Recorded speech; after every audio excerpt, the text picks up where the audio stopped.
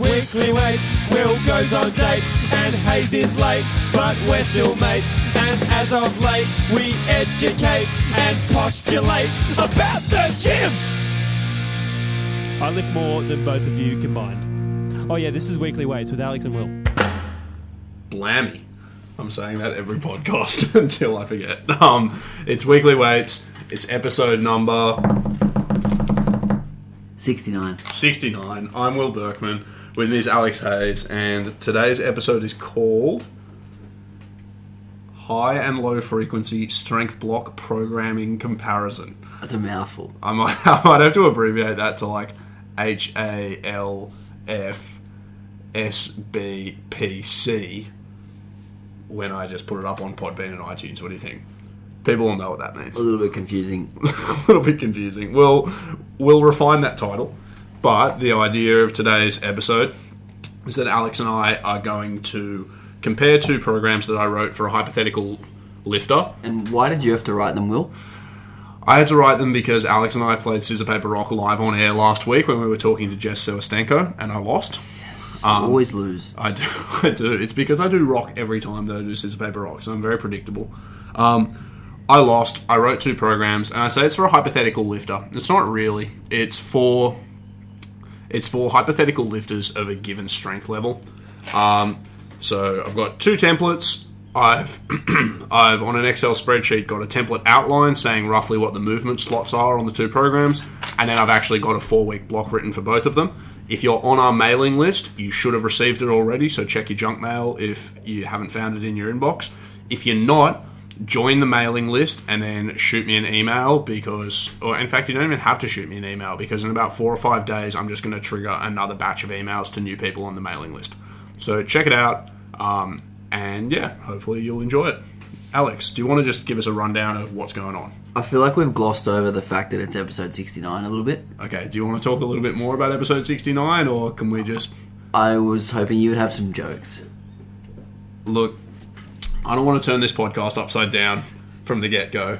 I want to just get straight into the nitty-gritty, and maybe we can flip things up a little bit later and tell some jokes. What do you think? Well, just like the other 69s in life, I often wonder, how did I end up here? That's actually pretty good. Did you spend much time at home thinking of that one? At least an hour. Right. When you said the podcast title was a mouthful, I was like, that's pretty funny. But episode 69 a mouthful. Okay, let's get away from the puerile jokes and into the programming comparison. Considering our only two confirmed listeners are our mums, we probably want to leave the innuendo at the door. So, we've got a hypothetical intermediate lifter. Best lifts of squat 200, bench 130, deadlift 235. You have considered him to be an intermediate. Yes. What level of an intermediate? Like how many years into the intermediate phase would you say? I don't know. This might be somebody who's been lifting for a couple of years, maybe 3. So early mid-intermediate. I mean, if this person were an 80, 83 or 85 kilo lifter, or a 93 or 94 kilo lifter, you'd consider them, somewhat of an early intermediate. If they're like a 74, they're a pretty decent lifter, but by no means world class. So a couple of years into the lifting journey, and like you said, you've called it one hypothetical lifter. I would more say these templates would suit two lifters, like two different archetypes of lifter. But I've written them presuming the same level of strength between them. Yeah, so we'll go into who each program suits later. Mm-hmm. So let's just start off by running through the outline of each of the two programs. So let's start with the low frequency template. Do you want to just run through the days and the layout of the different lifts we do on the different days? Sure. So for both templates, this is just for the sake of ease. I've elected to write them as 4-day training programs. So if you're looking at the Excel spreadsheet we've sent to you, you can literally click on template outline, and that's where you'll find the outline of the templates. That seems like a good place to put the template outline. Yeah, exactly. So on the left, low frequency template, 4 days of training, and I've also written the exact frequency of the lifts at the top. So 2 squats, 1 deadlift, 2 bench presses. And what I've written is an outline of what would be a really classic, just upper-lower training split. And this is probably the type of things, if you listen to, maybe not exactly, but at least semi-close, if you listen to interviews with people like Bill Kazmaier and Ed Cohen and stuff, when they talk about the training they might have done back in the day, it was often a really simple upper and lower split where there was a heavy and light squat and deadlift and a heavy and light bench press day with upper body accessories. So that's more or less what I've written. So day one's your main squatting day. It's got a unilateral leg exercise, a hamstring or hip hinge accessory, so that's in lieu of any deadlifting, quad exercise and some abs. Day two has main bench press, secondary bench variant, some back work and accessory pressing and arms. Day three has light squats, deadlift, a deadlift accessory, quad exercises and some abs. And then I wrote day two, but I mean day four has a secondary bench press, some more back and non-specific pressing, and some more arms. You've totally just copied that. Like, you've copied the whole day four and then changed the... Absolutely. Training programming hack. Don't just copy the days. Copy entire blocks. Client to client, week to week, the whole thing. Just cut, paste, send it through. And when they say there's a mistake here, I think it should be blah. You say, oh, yeah, change your spreadsheet for me. And bam, that's money in the bank. That's how we do it. I often use the duplicate tab thing down the bottom on Google Sheets. Duplicate tab? I've never done that. I'll show you after. Oh, my clients are going to get some increasingly not so good. customized programming now that I know that's a function. But yeah, I did actually exactly copy the upper body day from day two into day four, and then just changed a couple of the exercise slots around because it's more or less the same thing. And you can see there's also not a secondary bench variant because that's your secondary pressing day. So again, if you look at least the articles detailing the programming that people like Kazmaier and Ed Cohen and stuff would have done on their secondary pressing day, it was usually very bodybuilding work. And, so on their first day, they might have had like a heavy bench set and then a whole bunch of back off bench work. On their other day, they might have done a whole lot of volume on like an incline press or a close grip bench press. And then closer to comp, that just turns into straight light work. So that's roughly the template of the low frequency one. Shall I do the same for the high? Yeah, go through that. Okay, so right next to it's the high frequency template. 4 days a week of training, 3 squats, 2 deadlifts, 4 bench presses. So this is almost exactly this is a modification, I should say, of the basic template that I use with people. So with an additional squat. So day one's your main squatting day, and that's followed by moderate bench and some upper body accessories. So horizontal pull, accessory press, and tricep and upper back superset. So that might be, as in like push downs and face pulls when I say upper back here. Day two is secondary deadlift, easy bench, some leg accessories, so unilateral, hamstring, ab and lower back work. Day three is a secondary squat with your main benching, some secondary bench work, a little bit of back and some triceps. And then day four is your easiest squat. And I wrote non-specific press or easy bench, so that would just depend on the lifter. Your main deadlift, so this is a squat bench deadlift day. And then usually after the main deadlift, I might throw in a little bit of hamstring accessory and either ab or upper back or bicep work and stuff, depending on the lifter, or nothing at all. Again, just depending on the lifter. But yeah, that's that template. Cool. So let's compare the two now, just for more context. Yeah. So I just did some maths on the total volume and the percentages and stuff like that. So are we looking at the actual programs that I wrote now, or just the template The itself? actual programs that you wrote. Okay, so if anybody is looking at the spreadsheet now, you can click on Example Intermediate Lifter. All right, let's look at it. I really hate your program layout. Can I go in and edit it and make it look better? Yeah, before we send it out to you, we'll make it look beautiful. Okay, Alex, go on. Okay, so You did some maths. So you've already mentioned the frequency, low frequency 2 times per week squat, 2 times per week bench, 1 time per week deadlift. Yep. And in the high frequency, 3 times per week squat, 4 times per week bench, and 2 times per week deadlift. Yep. So we'll go on to volume. So total sets of squats is 9 sets in the low frequency. Yep. For 47 total reps. Yep. And in the high frequency, it's 13 sets for 63 total reps. What was the difference? How many reps? 16 total reps difference. Yeah, okay. And an extra 4 sets. Oh, okay, that makes That's sense. So the addition is the 4x4. That's a 4 sets of 4, yeah. Yeah. And the bench press in the low frequency is 14 sets Yep. for 97 total reps. And I've included a close grip in that, Yep, that's fair enough. not as accessory work. And for bench press, it's 18 sets for 111 total reps. So what were the so, differences in sets? An extra, 4 again, sets. 16 reps, 4 sets. Yeah, it's another 4x4. Yep. Although it's a slightly different layout, but we'll go into that later. Yep. The deadlift is 6 sets and 18 total reps in the low frequency, so that's 6 sets of 3. Yep. And in the high frequency, it's 10 sets for 38 total reps. So it's again, that's 6 sets of 3, but we've added in I think it's a 4x6. Yep. No, 4x5 deficits. Right. Cool.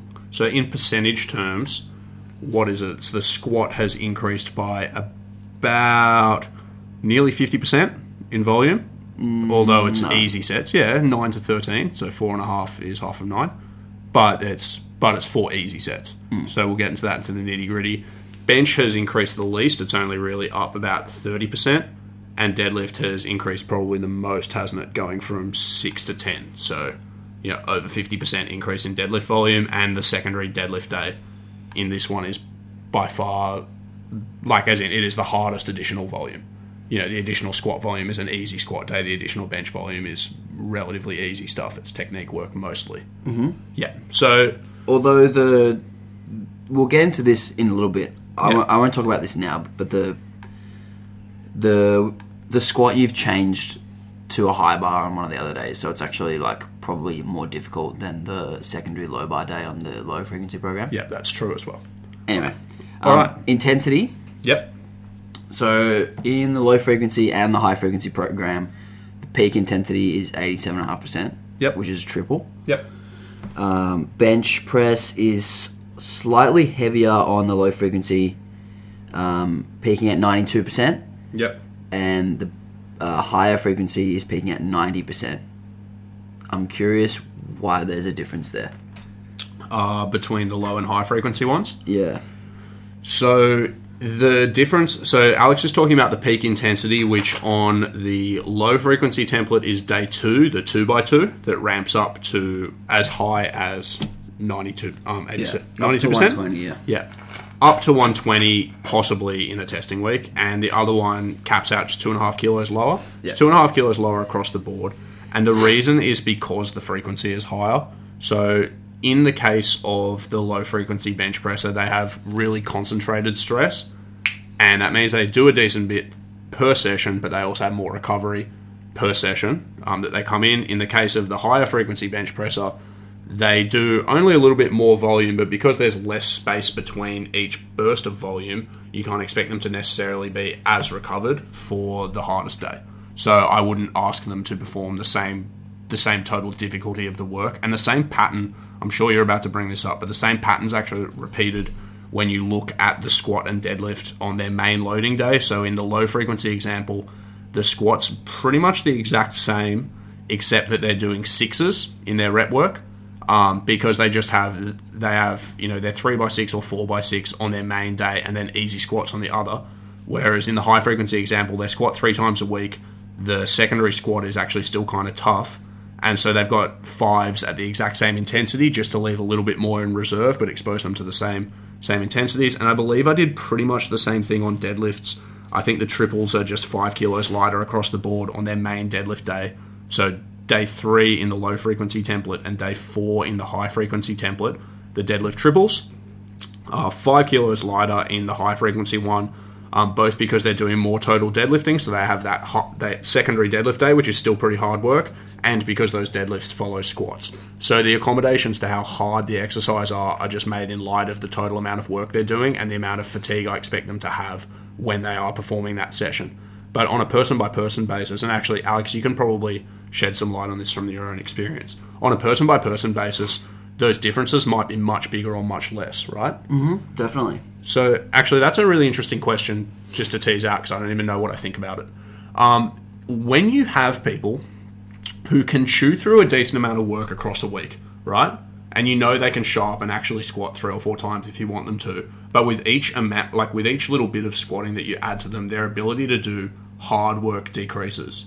when do you start making the call to yourself that actually it's worth consolidating things for this person and letting them push, as opposed to saying, we'll get another few sets of squats in, but everything's going to have to be easier as a result? Well, I think I think you have to use the main loading session as like the one that indicates whether they're properly recovered or not. Yeah. So if you're pushing their main session and then potentially pushing a secondary session as well, and then their main session starts to suffer, then it's probably a little bit too much on that secondary session. Yeah. But if you do have, again, like the same thing applies with having 2 or 3 sessions, or even 3 or 4 sessions. You're gonna, if you have 4 sessions of squats, probably have 2 that are main loaded. And if those other 2 lighter ones progress a little bit too fast and then affect the main loaded ones, then it's probably time to pull back on those secondary ones. So the way I think of going from 2 to 3 sessions, like I more or less agree in premise. The way I think of going from 2 to 3 sessions is usually when I'm like, this person needs more work than I think I can productively give them in 2 sessions, I'll step them up to a 3rd. But often in doing so, I reduce the difficulty of the second session initially just to accommodate the fact that I'm asking them to do more and more frequently, which is, again, what we're sort of talking about happening in this example. But again, if I do that, and like you said, the main loading day starts to be affected, then I either have to make the tertiary day easier, reduce the difficulty of both of them to accommodate it, or say, actually, this isn't worth doing. So often other factors come into consideration, like, am I putting this 3rd day in for technical work or technical practice? And usually that's why those days become something like a pause squat or a pin squat or tempo or something, which also means I can pull the weight back more. But like, am I doing it for that purpose, and is it actually helping? Or is the extra fatigue from it interfering with how they perform on their main day? Or am I doing it for the sake of just getting through more volume, and is that volume actually causing a detriment to their performance when I put it there? So can I not just jam it in something even less specific on a main day, like give them more leg extensions or something, you know? Yeah, I think that's how I'd think about it. I think the first reason for justification needs to be like, why is it in there in the first place? Like, if it's in there because you need to get in more work, then it has to be like actually more work. Yeah, of course. But if it's just in there for like a technical purpose, you can probably start super duper light where it won't interfere at all. Yeah, but again, at some point, technique, if it's so easy that it doesn't actually make it hard for you to do the technique right, or give you feedback when you fuck up, then it's not technique work, it's just squatting a broomstick, you know? Yeah, agreed. Which is BS. So anyway, to answer your question, I don't know. I would tend to add sets across the harder session instead of adding an extra day in. But at what point do you get to doing like 10 sets of 5 and go, oh, fuck, that's quite a bit, you know? I mean, if you're Jess Selstenko, you say, oh, we're just warming up, aren't we? Let's go. Yeah. Well, yeah, she's a tough nut. She offered Alex and I to train with her immediately after that podcast, and I've never seen 2 people backpedal so quickly. We were like, oh I'd really love to, but I'm dealing with some injuries. Nah, we'll get Jess. We'll go have a session with Jess soon, and that'll be the end of weekly weights. Yeah, sorry, what were you saying? You add sets to the main session. At what point do you say it's too hard?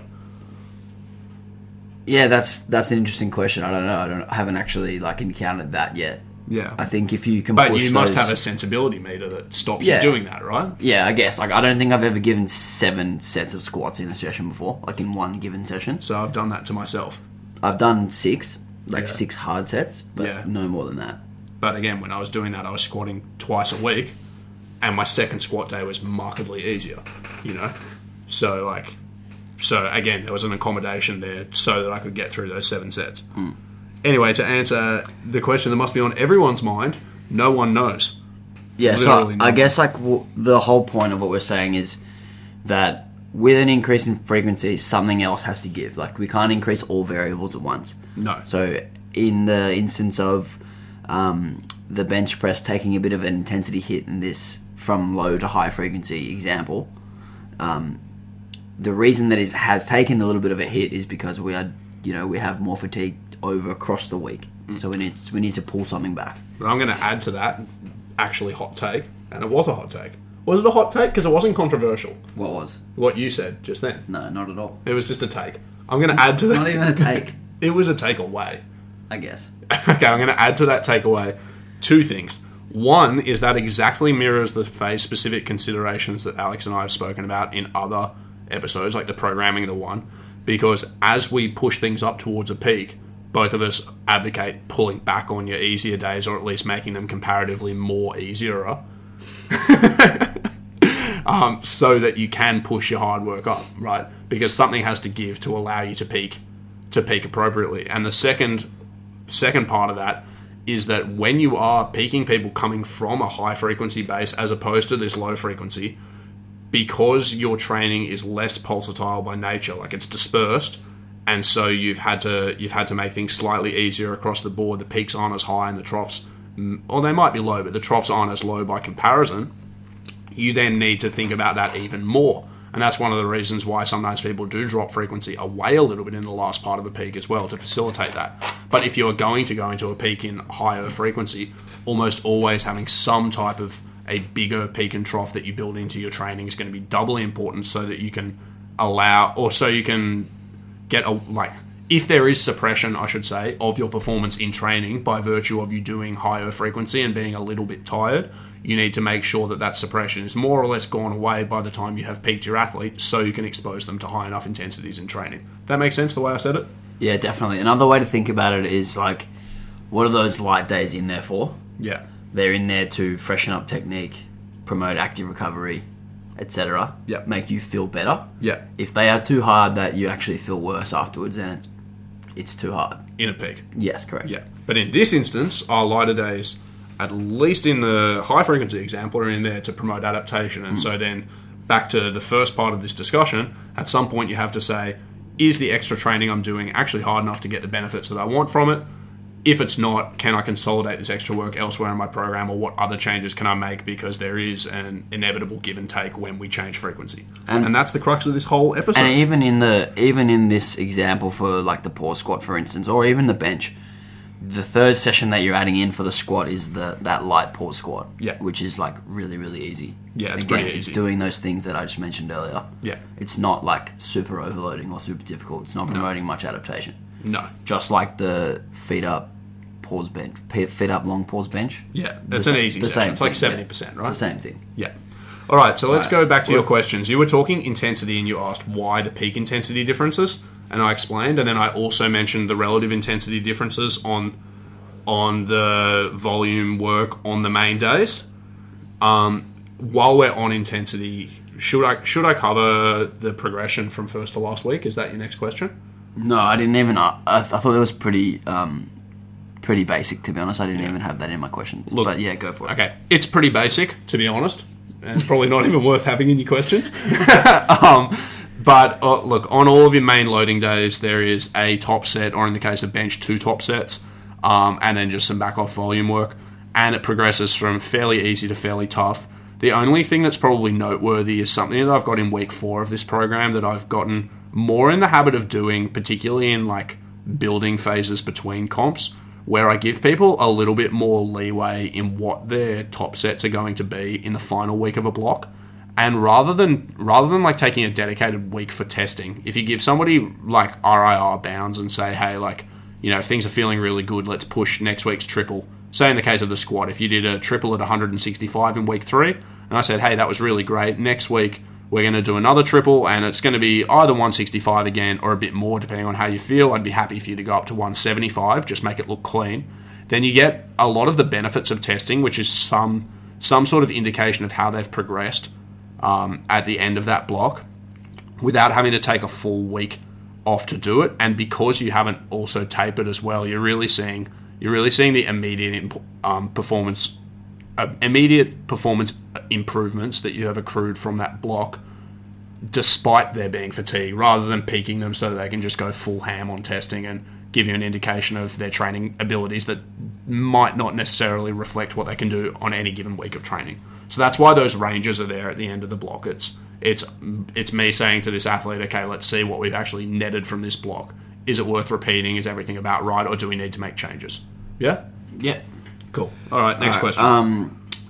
So we'll go into the specificity of both programs. Mm-hmm. So essentially, which variations you've decided to choose for which programs. Yep. And we'll go into some reasoning as well. So we'll start with low frequency. The squat is twice per week. Yep. All sets comp specific. Yep. And in the high frequency, we have 3 times per week squat. We have 5 sets of low bars, 4 sets of high bars, and 4 sets of pause squats. I'm curious why we've got high bars and pause squats rather than a secondary low bar and one or the other. To invert that question, in the low frequency example, there's no pressing reason why your easy squat, to me, couldn't be a high bar squat or something. And again, if I refer back to those classic programming strategies, oftentimes in general training that would be a high bar or something like that, because it serves the general purpose and it also reduces the load on the bar. So that could totally be there. In this instance, I just wrote it as a normal squat just to highlight the contrast in difficulty, because this is a low frequency example where they've got one overloading squat session and then one squat session that's deliberately easy prior to their main deadlifting session. So it's really like 1.5 squats. Mm-hmm. One hard, one very easy. Yep. In the case of the higher frequency example, we've got somebody who's doing an overloading squatting session. That's day one. And then they do high bar squats, and that's, genuine work. It might not be killing them, but it's still going to be a lot of RPE 6 to 8s on day 3. So proper work on a variation that's just general base building. And then easy work, that's the pause squat on day 4 on the next day.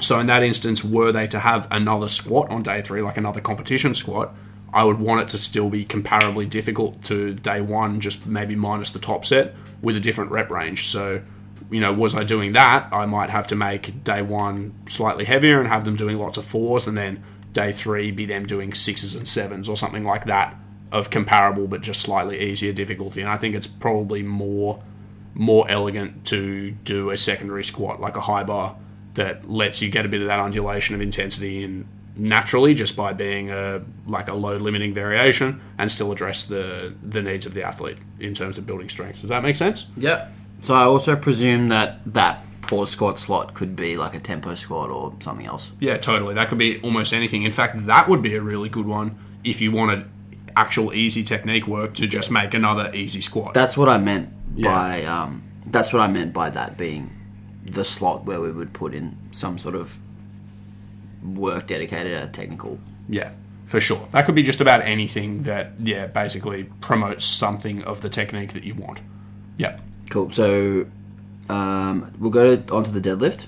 Sorry, bench press. Okay, bench press. You asked about the 3-count pause bench, didn't you? No, I'll go through the specificity. Okay. So first program, the lower frequency, we have 2 sessions of bench. One of them is all comp bench. Yep. And the second is a top set of comp bench, 4 sets of touch and go bench, and then 3 sets of close grip bench. Yep. And I'm talking about the number of sets in the final week. So if you're getting the wrong numbers, go to week 4. Yep.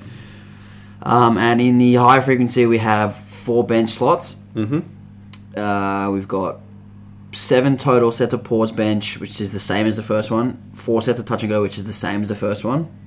4 sets of feet up 2-count bench, and 3 sets of incline. So I guess the differences there are there's no close grip bench in the second program. No, there should be. There is close grip bench. It's on day 3. And it's close grip bench to a board. Did you miss that in your volume calculations as well? I missed it. Tell you what, guys. If that doesn't just sum up what it's like working on this podcast, then I don't know what does. Honestly, how are we meant to believe anything you say? It's the same number. It's 3 sets. Yeah, let me add. It's 3 sets of 10. Yeah, 3 sets of 6 to 10. Okay, so I need to add this. Okay, but the what's the question? Well, I can talk while you do your maths again. Okay, let's go back to. This is because my program template's ugly, isn't it? 100%. I was squinting trying to fucking add these numbers up. You know that you can zoom in on Excel, Alex. You don't just have to zoom out, copy-paste whole spreadsheets and send them to 50 clients at the time. Yes, but if you zoom in, you've left the fucking column so wide when there's one number in there that you'd come on. Schnorgums. You could have written the program yourself. I couldn't, but I won scissors, paper, rock, so I sucked in. Okay, so what's the question? Okay, I was gonna ask why you took out close grip bench, but you didn't. Yeah, suck it. No, I thought of that one, didn't I? Okay, so you've added in incline bench, and you've added in feet up 2-count pauses. Yep. What's the purpose of these? Okay, so we've got moderate bench on. This is high frequency example. Moderate bench on day 1, so that's paused followed by touch and go work. Day 2 is the feet up bench, so that's a technique variation just like the pause squat, and you can see the loading's really easy. So feet up benches with a long pause at like about 70%, 72%, or 85 to 87 kilos for somebody with a 130 bench. Super easy. And then day 3 is your hardest bench. So the reason that feet up is there will make more sense when I then say day 3 has all the accessory pressing work, and then day 4 has pressing in a different plane, so incline bench, although that day might also, in other cases, be something like an overhead press or another technique day if someone really needs it. Now, the reason that feet up bench press is on day 2, the technique day, is because you have moderate bench on day 1, so if you do too much pressing volume after that, you have the risk of being fatigued for your hardest bench day, which is day 3. If I put the pressing in another plane there, because that's more volume work, you again have the risk of accruing more fatigue than you want for your hardest bench day. So I put my easiest bench day in that slot, and it's deliberately super easy. So that effectively means if you train Monday, Tuesday, Thursday, Friday, or something like that, then you essentially have Monday to Thursday off difficult benching, and basically Tuesday to Thursday off any benching at all. Whereas were that incline bench, you'd actually be only having 2 days off doing a decent amount of bench volume. That's the only reason that's there. And likewise, the reason the pressing in another plane follows the day 3, which is where you do your most pressing and your most specific pressing, is so that if you are fatigued and your performance is impaired a bit on that, it matters the least because you're just jamming in a little bit of extra volume in a movement that's pretty far removed from the comp one. That's why. Sweet. Okay, so we've added in 3 sets of incline and 4 sets of feet up bench. Yep. But you've only taken away 3 sets of accessory pressing. Yeah. Why is there more total pressing volume in the second program? Yeah. Is there an and? No, that was lacking in inflection. The inflection on that was really ambiguous, guys. I want you to rewind that and imagine what my face looked like just waiting for Alex to finish his question. Looked as dumb as your face always fucking looks. Speaking of dumb faces, my dog Digby is sitting right next to Alex and I, staring forlornly at us, saying, "Why do you two fight every week?" I don't have any food. Okay, so the question is, why is there more pressing? The reason there's more pressing is the same as the reason why when we get to squats and deadlifts, you'll say there's a little bit more squatting and deadlifting. And that is because frequency is inextricably tied to volume, or at least it should be. The main benefit of higher frequency training is that it allows you to accrue more work over the week and more quality work. And if you are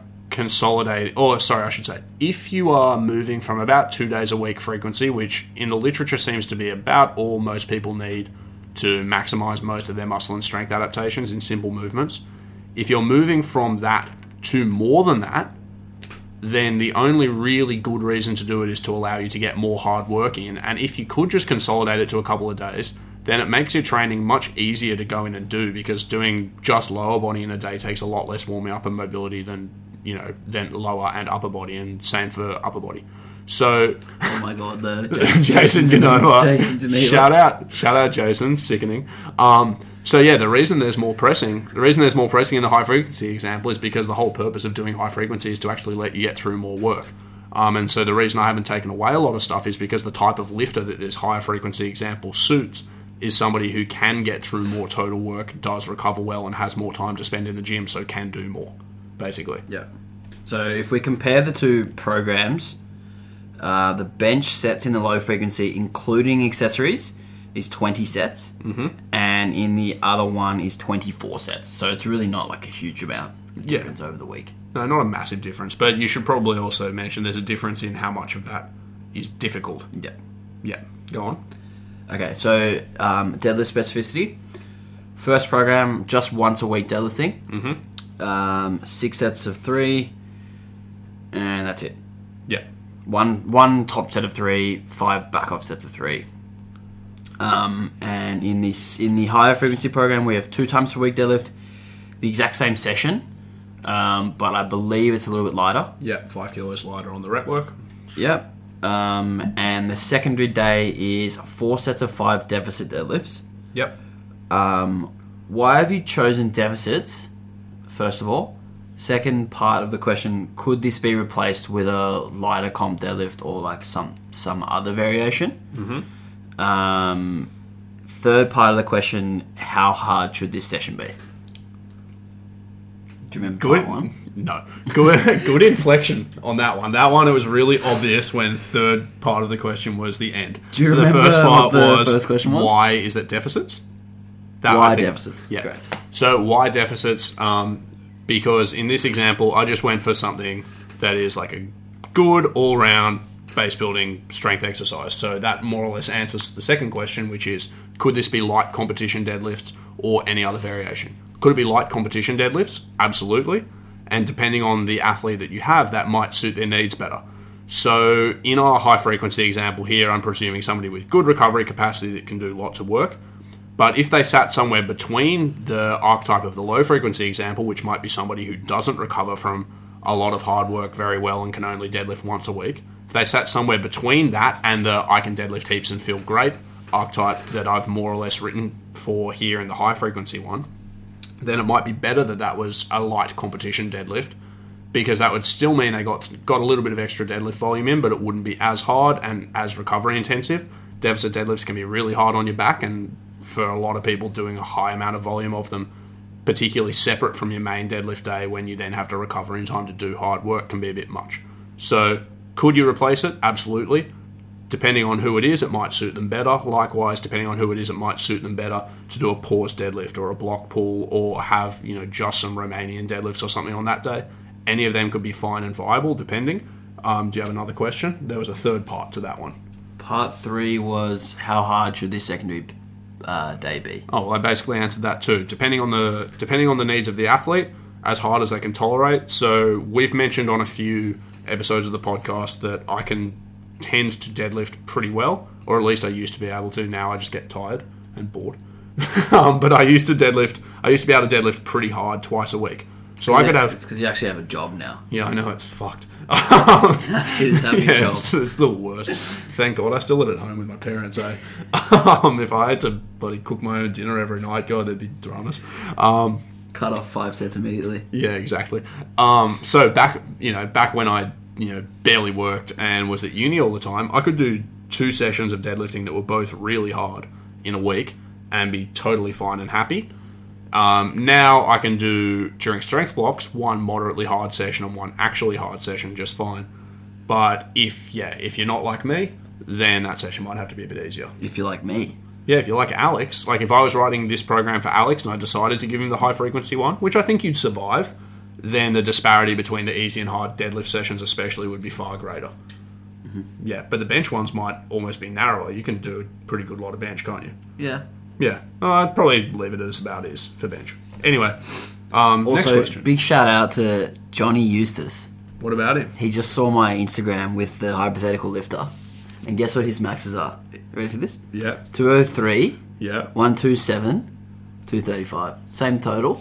Really? Far out. Basically, Johnny, this is for you. Yeah, Johnny, you've got 8 weeks of programming. You can stop. Yeah, you can stop. You can stop coaching, and you can do this for 8 weeks. I would love this. Get Johnny to do the first 4 weeks. He would fucking die on the high frequency. He has the worst work capacity and most terrible recovery capabilities I've ever seen. I was going to say do both and see which one works He better. will fucking die doing 140 bench reps a week. Oh, sorry, bro. Don't do it. All right. This is why you still need coaching, even when beautiful templates like this are freely available to you as a listener of Weekly Weights. Okay, what's the next question? All right, so we're going to go into the total number of accessory sets. So I haven't added up the arm work, the ab work, or the back work. Okay. So we're just talking about specific to the individual lifts. Sure. So in the lower frequency example, we have 6 sets of squat accessory work. Mm-hmm. So we've got 3 unilateral sets and 3 sets of quad work. And in the higher frequency, we have taken away the 3 sets of quad isolation work, and we just have the 3 sets of unilateral for the quads. But we also have to keep in mind that we've added in 4 sets of squats. Yep. Those 4 light pause squat sets. Yep. Do you want to go through the rationale behind that? Why are we taking away the quad isolation work? Pretty much for the reason that you said. We already have additional quad work, and what's more, it's from squats, which is harder than leg extensions. You don't need more. And if anything, you've put more emphasis on the quads, adding in the high bar session. Yeah. Although, I mean, you could make the argument, or this is actually a discussion we had off air, that for certain people, if you're doing the high frequency one, literally because you just can handle more volume, there's no reason you couldn't also do more. So the reason these are templates is because these are then the basis upon which you would make modifications depending on the person you have in front of you. So it's possible you could do the quads too, but I wouldn't feel the need to start with that. In what world would you take away the unilateral work and keep the quad work, keep the isolation quad work in? I'm not sure immediately. The reason I would be more reticent to take the unilateral stuff away is because I think it serves purposes outside of just strengthening the quads. Like, it also strengthens the hips, it also strengthens the lateral core and things. So I tend to really like preserving it for as often as I can. But if I had somebody for whom I did think they needed more quad volume and their recovery capacity was worse, then maybe I'd be inclined to just give them leg extensions and sack the unilateral stuff, so that just because it was overall easier and it would take less time. But I wouldn't really want to do that. Is there an occasion that comes to mind for you? Literally the exact same. Like, if there's that extra squatting volume is like beating up the hips, and then we can't get through that, 3 sets of lunges or 3 sets of Bulgarians or whatever it is, and we want a little bit extra quad stimulus, and keep the leg extensions in. But I would do the same thing that you've done and bias it towards keeping the unilateral stuff in there. Yeah. Alright, bench. Exactly the same. We have 6 sets of accessory bench in the low frequency program. 3 sets of an accessory chest press. So this could be a dumbbell press, machine chest press, push-ups, incline dumbbell, whatever. And then 3 sets of a non-specific press. So this might be like a landmine press, dumbbell shoulder press, overhead press. Yeah, stuff like that. No, that's more or less it, yeah. And then in the higher frequency program, we've only got the 3 sets of accessory chest pressing. Mm-hmm. So the non-specific pressing is gone. Yep. Why are we getting rid of this and not the other way around? That again, shitty inflection. Why are we getting rid of this and not the other way around? Well, the reason is because... Okay, well, there's actually not a really strong reason. Because like I said on day 4...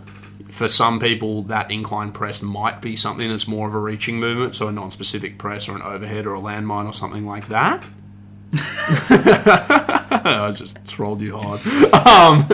So yeah, that and or another way to say it is the reason the accessory press is maintained is because that's about the amount of bench volume that I would normally give for most people. So if there was somebody who didn't actually need that much extra volume, then possibly I would get rid of the accessory press. And likewise, if they were somebody who I thought would benefit from doing some reaching work, then possibly I would replace that accessory press with that. But for the sake of the template and for the sake of the average person, this is about what it would look like. And the change, if I were to make it, would be on day 4 first, and then I would consider making the change to the accessory chest press on day 1. See, I like to keep some overhead work in until the peak. Yep. So I'd probably take away the accessory chest press because we've got additional flat bench work in there for the pecs. Yep. So I'd probably bias it the other way around, but again, not a huge issue. Yeah. Well, either way, I don't have a huge issue with that either. All right. So deadlift accessory work. Both programs have 3 sets of hamstring / hinge. And another 3 sets of hamstring / hinge. So 3 sets twice a week, 6 sets in total. Mm-hmm. Would you, for both programs, have like 1 hinge and then 1 like knee flexion? Or how would you go about That was another confusing inflection. That would be usually the way I would do it. We had a really confusing discussion about this off air where neither of us understood what the other was talking about. Or I definitely didn't understand Alex. So my question to you off air was... Well, can I phrase it in the way that I understood it? I haven't. I'm not going to read out what I've written because I wrote retarded. Thank you. Sorry for saying retarded. Anyone who's politically correct out there? Or retarded. That might be offended. Sorry, Digby. Go on. So in the case of the squat and the bench press, we've added in additional work in the main lift, Yeah. and you've taken away accessory work Yeah. to compensate. Yes. For the deadlift, we've added in 4 sets of deficits, Yes. but you haven't taken away any of the accessory work to compensate. Why? Phrase like that, it makes so much sense. So I'm going to give you credit. So the reason is pretty much the same as what I said with the bench. In the case of the high frequency example, you are presuming that somebody can tolerate more deadlifting. So you shouldn't really have to take away some deadlifting for them to do it. Like, that seems to almost defeat the purpose of what you're doing.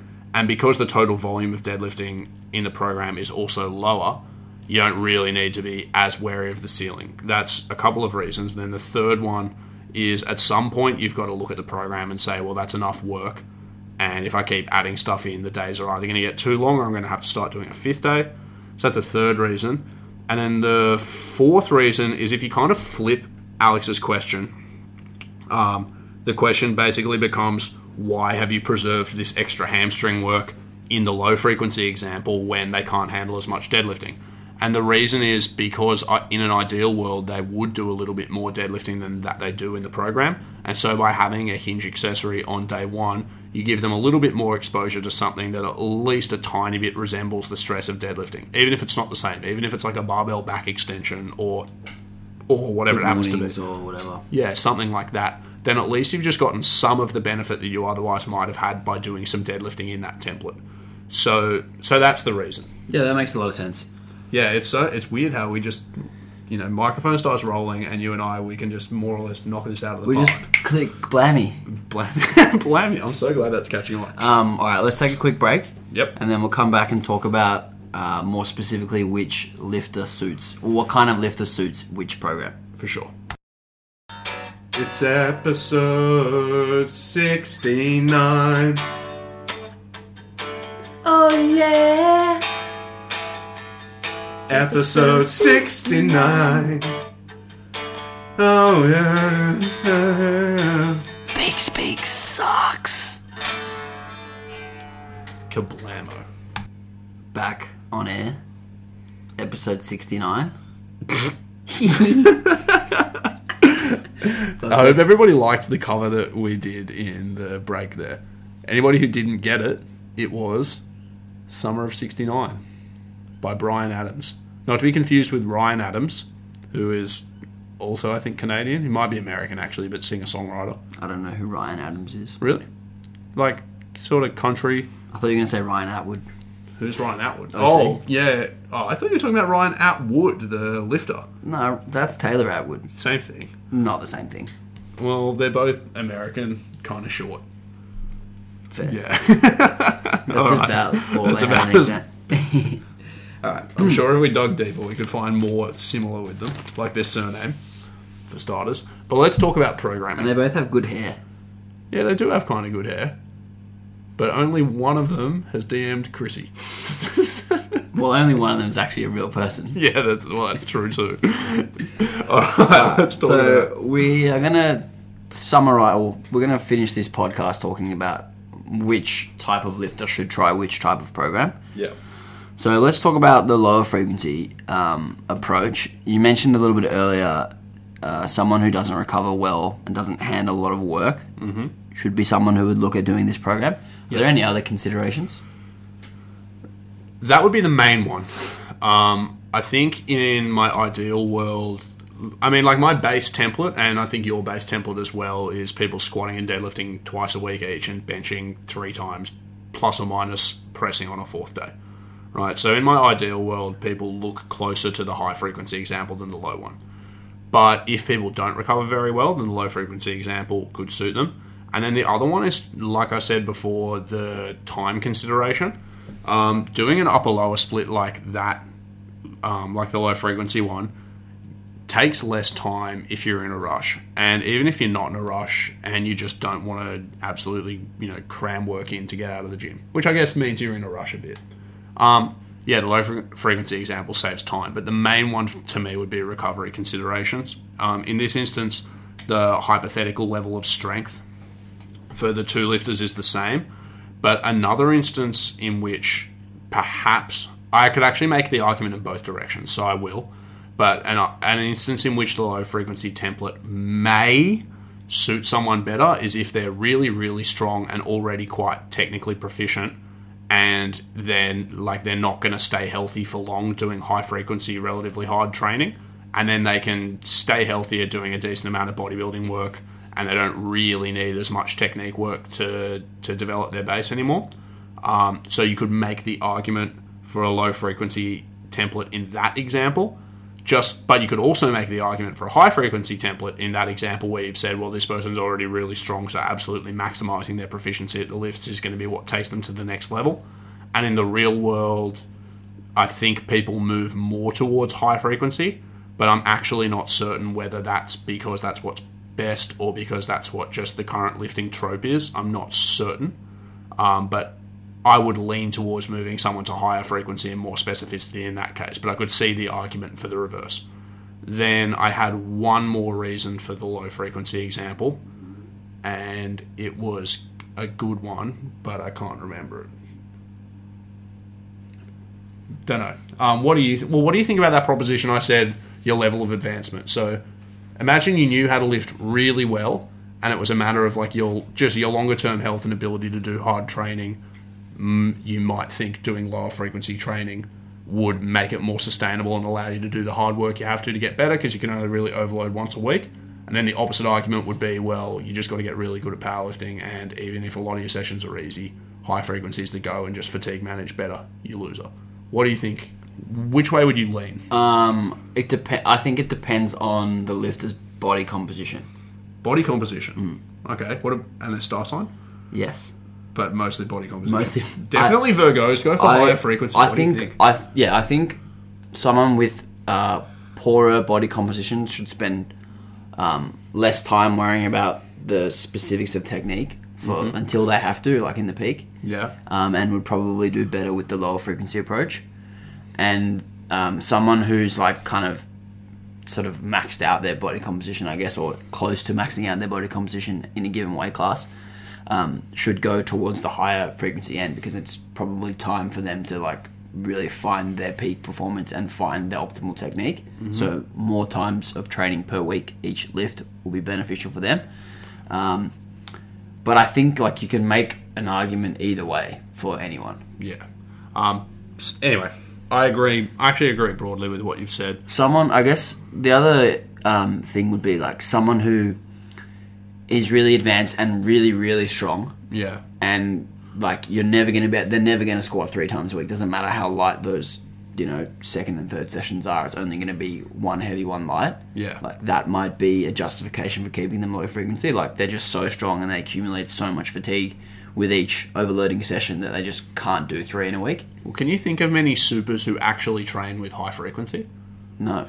Like I know Tony Reinmuth, Australia's strongest lifter in PA, squats once a week, deadlifts once a week, benches once a week. See, Shit, you're not.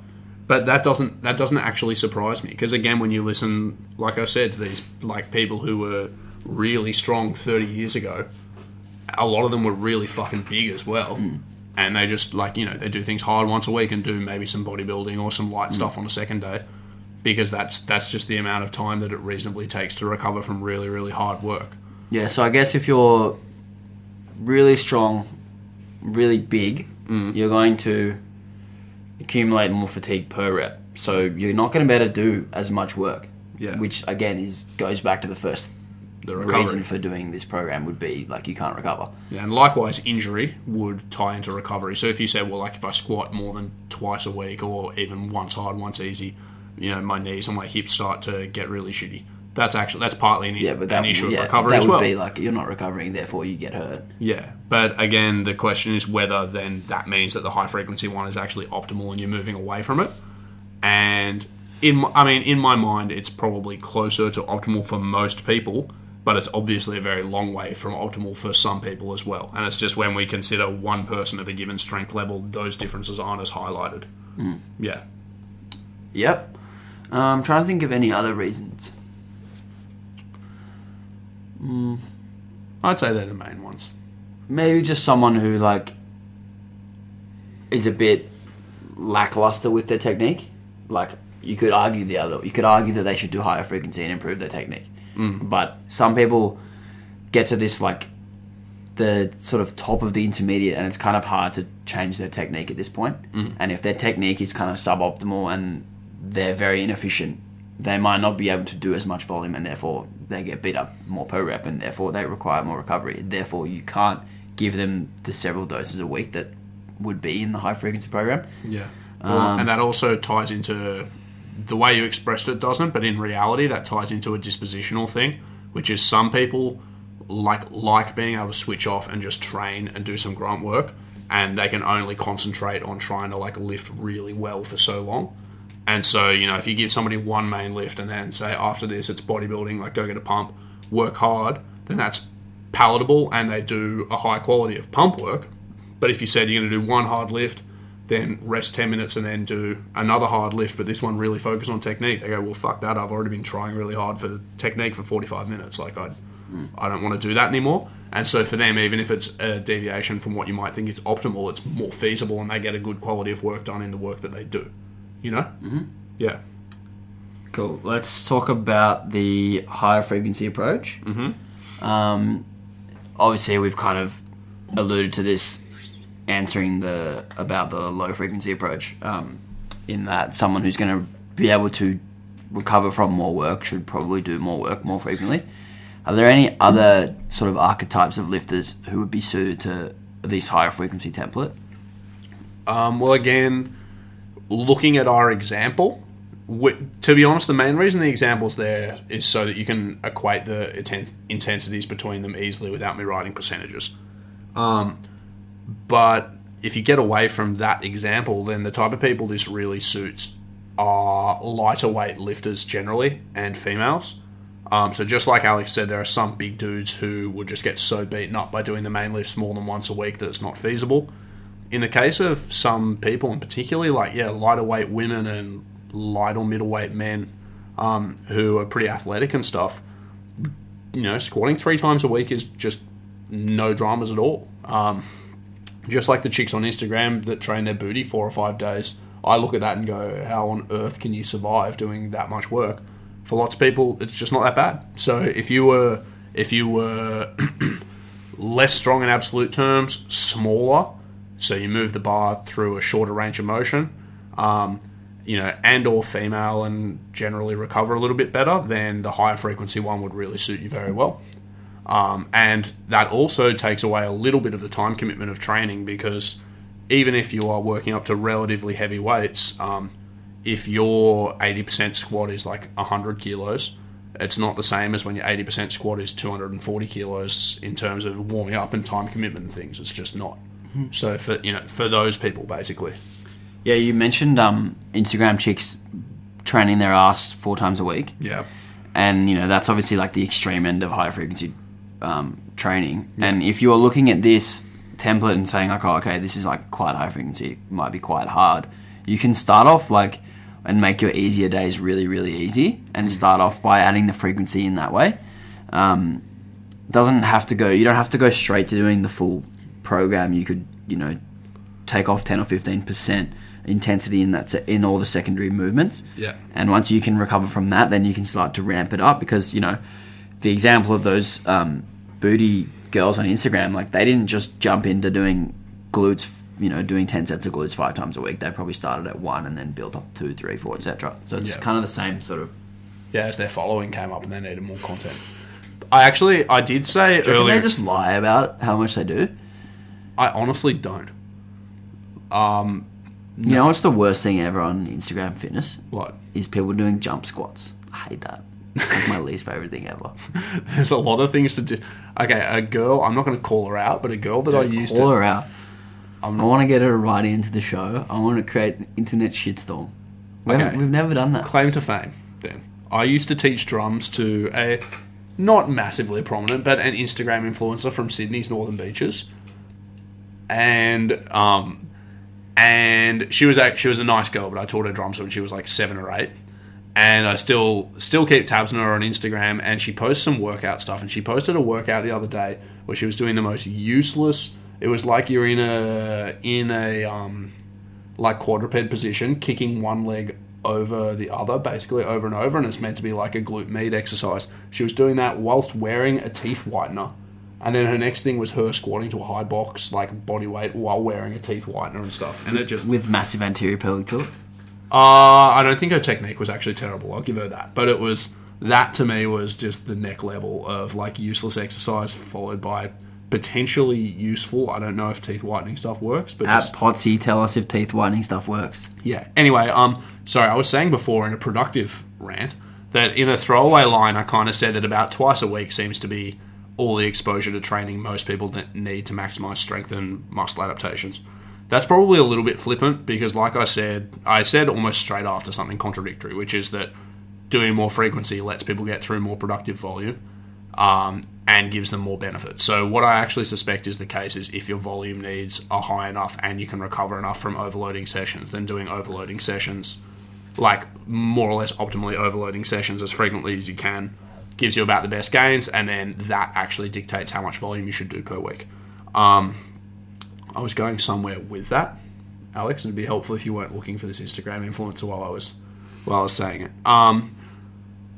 Blah blah, optimal training, working up to it. Oh yeah, so yeah, the danger, I guess the flip side of that is the danger with like fetishizing high frequency is it drives people to think that they have to do more volume or they have to train more frequently to maximize their return when they may not necessarily have reason to think that they need to do more frequency, and they may not have reason to think that they need to do more volume.